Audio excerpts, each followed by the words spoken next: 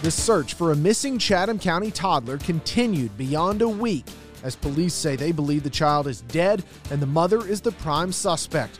I've got the latest details in the investigation. A date is set for the double murder trial of disgraced attorney Alec Murdaugh, and the city of Savannah evicts several dozen homeless people from a large camp. I've got those stories and more in this episode of WTOC's Weekly Wrap, a recap of the week's biggest stories from around the coastal empire and Lowcountry. I'm digital anchor Jake Wallace. From the moment we received the 911 call reporting Quentin missing, we have conducted an exhaustive search for him. Sadly, we still have not found Quentin. That's Chatham County Police Chief Jeff Hadley on Thursday, October 13th, 8 days after his department began looking for 20-month-old Quentin Simon. Quentin was reported missing from his Chatham County home on the morning of Wednesday, October 5th. Now, more than a week into the search, Chatham County Police and the FBI say they believe the toddler is dead and his mother, Leilani Simon, is the only suspect in Quentin's death. During a news conference on October 13th, Chief Hadley declined to answer questions regarding any details of the evidence the department gathered that leads them to conclude Quentin is deceased and Leilani Simon is responsible. As of the evening of Thursday, October 13th, no arrests have been made in the case and no charges have been filed. Chief Hadley noted during that Thursday news conference that police didn't know where Leilani Simon was, but don't consider her a flight risk. When asked why Leilani hadn't been arrested yet, this is how Chief Hadley responded.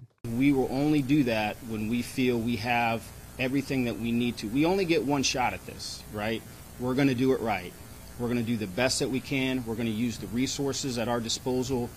We're thankful to the FBI. And when we get to that point and we feel comfortable in counsel with the FBI and the ADA, that's when we will reach that conclusion. After law enforcement confirmed their belief in Quentin Simon's death on Wednesday, October 12th, the feeling of hope for a happy conclusion to this story quickly shifted to despair. WTOC's Shay Schrader spent much of Thursday, October 13th, in the neighborhood where Quentin Simon lived, speaking with neighbors about the news of the toddler's death. The mood in this neighborhood is just absolute defeat, and people are clearly heartbroken knowing that little Quentin Simon is not going to be returning home. I've been out in this neighborhood all week, and people have been generally happy to talk with me about their feelings on the situation and give me their well wishes in hopes that Quentin will be returning home. But I think today the grief and the shock of all of this is just too much for them to handle, and it makes it really hard for them to talk about. There have also been people making their way up Buckhalter Road that don't live here, as they have all week, but today it's to express their condolences for little Quentin. I spoke with one woman who's actually in the process of moving from Hilton Head to Florida, and she said that she made a pit stop here in Chatham County so she can work through her grief over this little boy that she's never even met. Just devastating. I'm in tears. I've been crying all day since I heard about this. The first thing this morning, I forget when I even heard it because I was getting out of the hotel, and so I stopped overnight on my way, and it's just devastating. I don't even know how to explain it into words. I have been in contact with Quentin's grandmother, who of course is devastated over this news. She told me that she and her family are just doing what they have to do to get through each day. And of course, all she wants is for Quentin to be brought home. WTOC will continue to update this case as we learn more. You can get the latest details at WTOC.com and on the WTOC app. The murder trial for disgraced South Carolina attorney Alec Murdaugh has been set.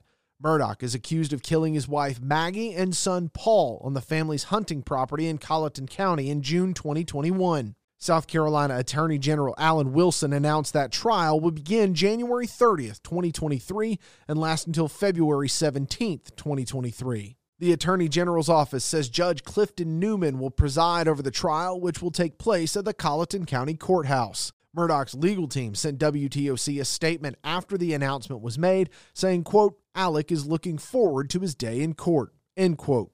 We're going to treat them with respect. We're not throwing anybody away. That's Savannah Mayor Van Johnson during his weekly news conference on Tuesday, October 11th, discussing the city's eviction of 35 to 40 people living in a homeless camp under the Truman Parkway on East President Street.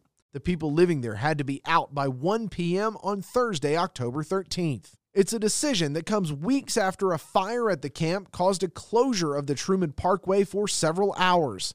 The city cites safety as the reason for the eviction and says they're working with several organizations, such as the Chatham-Savannah Authority for the Homeless, to help those being evicted. WTOC's Tyler Mannion caught up with one organization already seeing some from the camp make their way to their doors. As folks were forced out of the place they call home, the city says partner organizations like the Salvation Army and Union Mission opened up extra bed space to accommodate them. We stopped by Old Savannah City Mission, another group that helps the homeless population. They say they can house up to 150 men, and we're expecting an increase in occupancy. We have to make sure we have extra food in to feed these people when they come, and then we have to rearrange our dormitories upstairs some to accommodate the extra people. And by the way, they are already coming. We've had several show up here today. He says they'll offer whatever help they can. We won't turn anybody away. We'll find a space for them. I understand at that one camp there may be about 40 people that are going to be displaced. We could take all of them if we need to. To be clear, Old Savannah City Mission is a men's-only shelter, so they're not able to take in the women residents from the camp underneath Truman Parkway. But McDaniel says they're working on a plan to build a women and children's space in the coming years. The Great Ogeechee Seafood Festival kicks off in Richmond Hill on Friday, October 14th.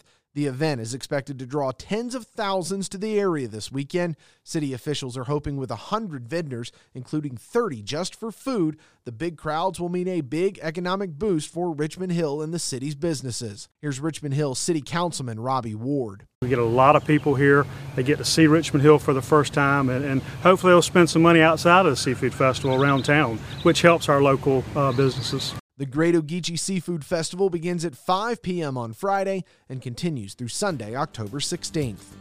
You can get the latest news, weather, and sports updates every night on The News and all the time at WTOC.com and on the WTOC app. Thanks for listening, everyone. Have a great weekend.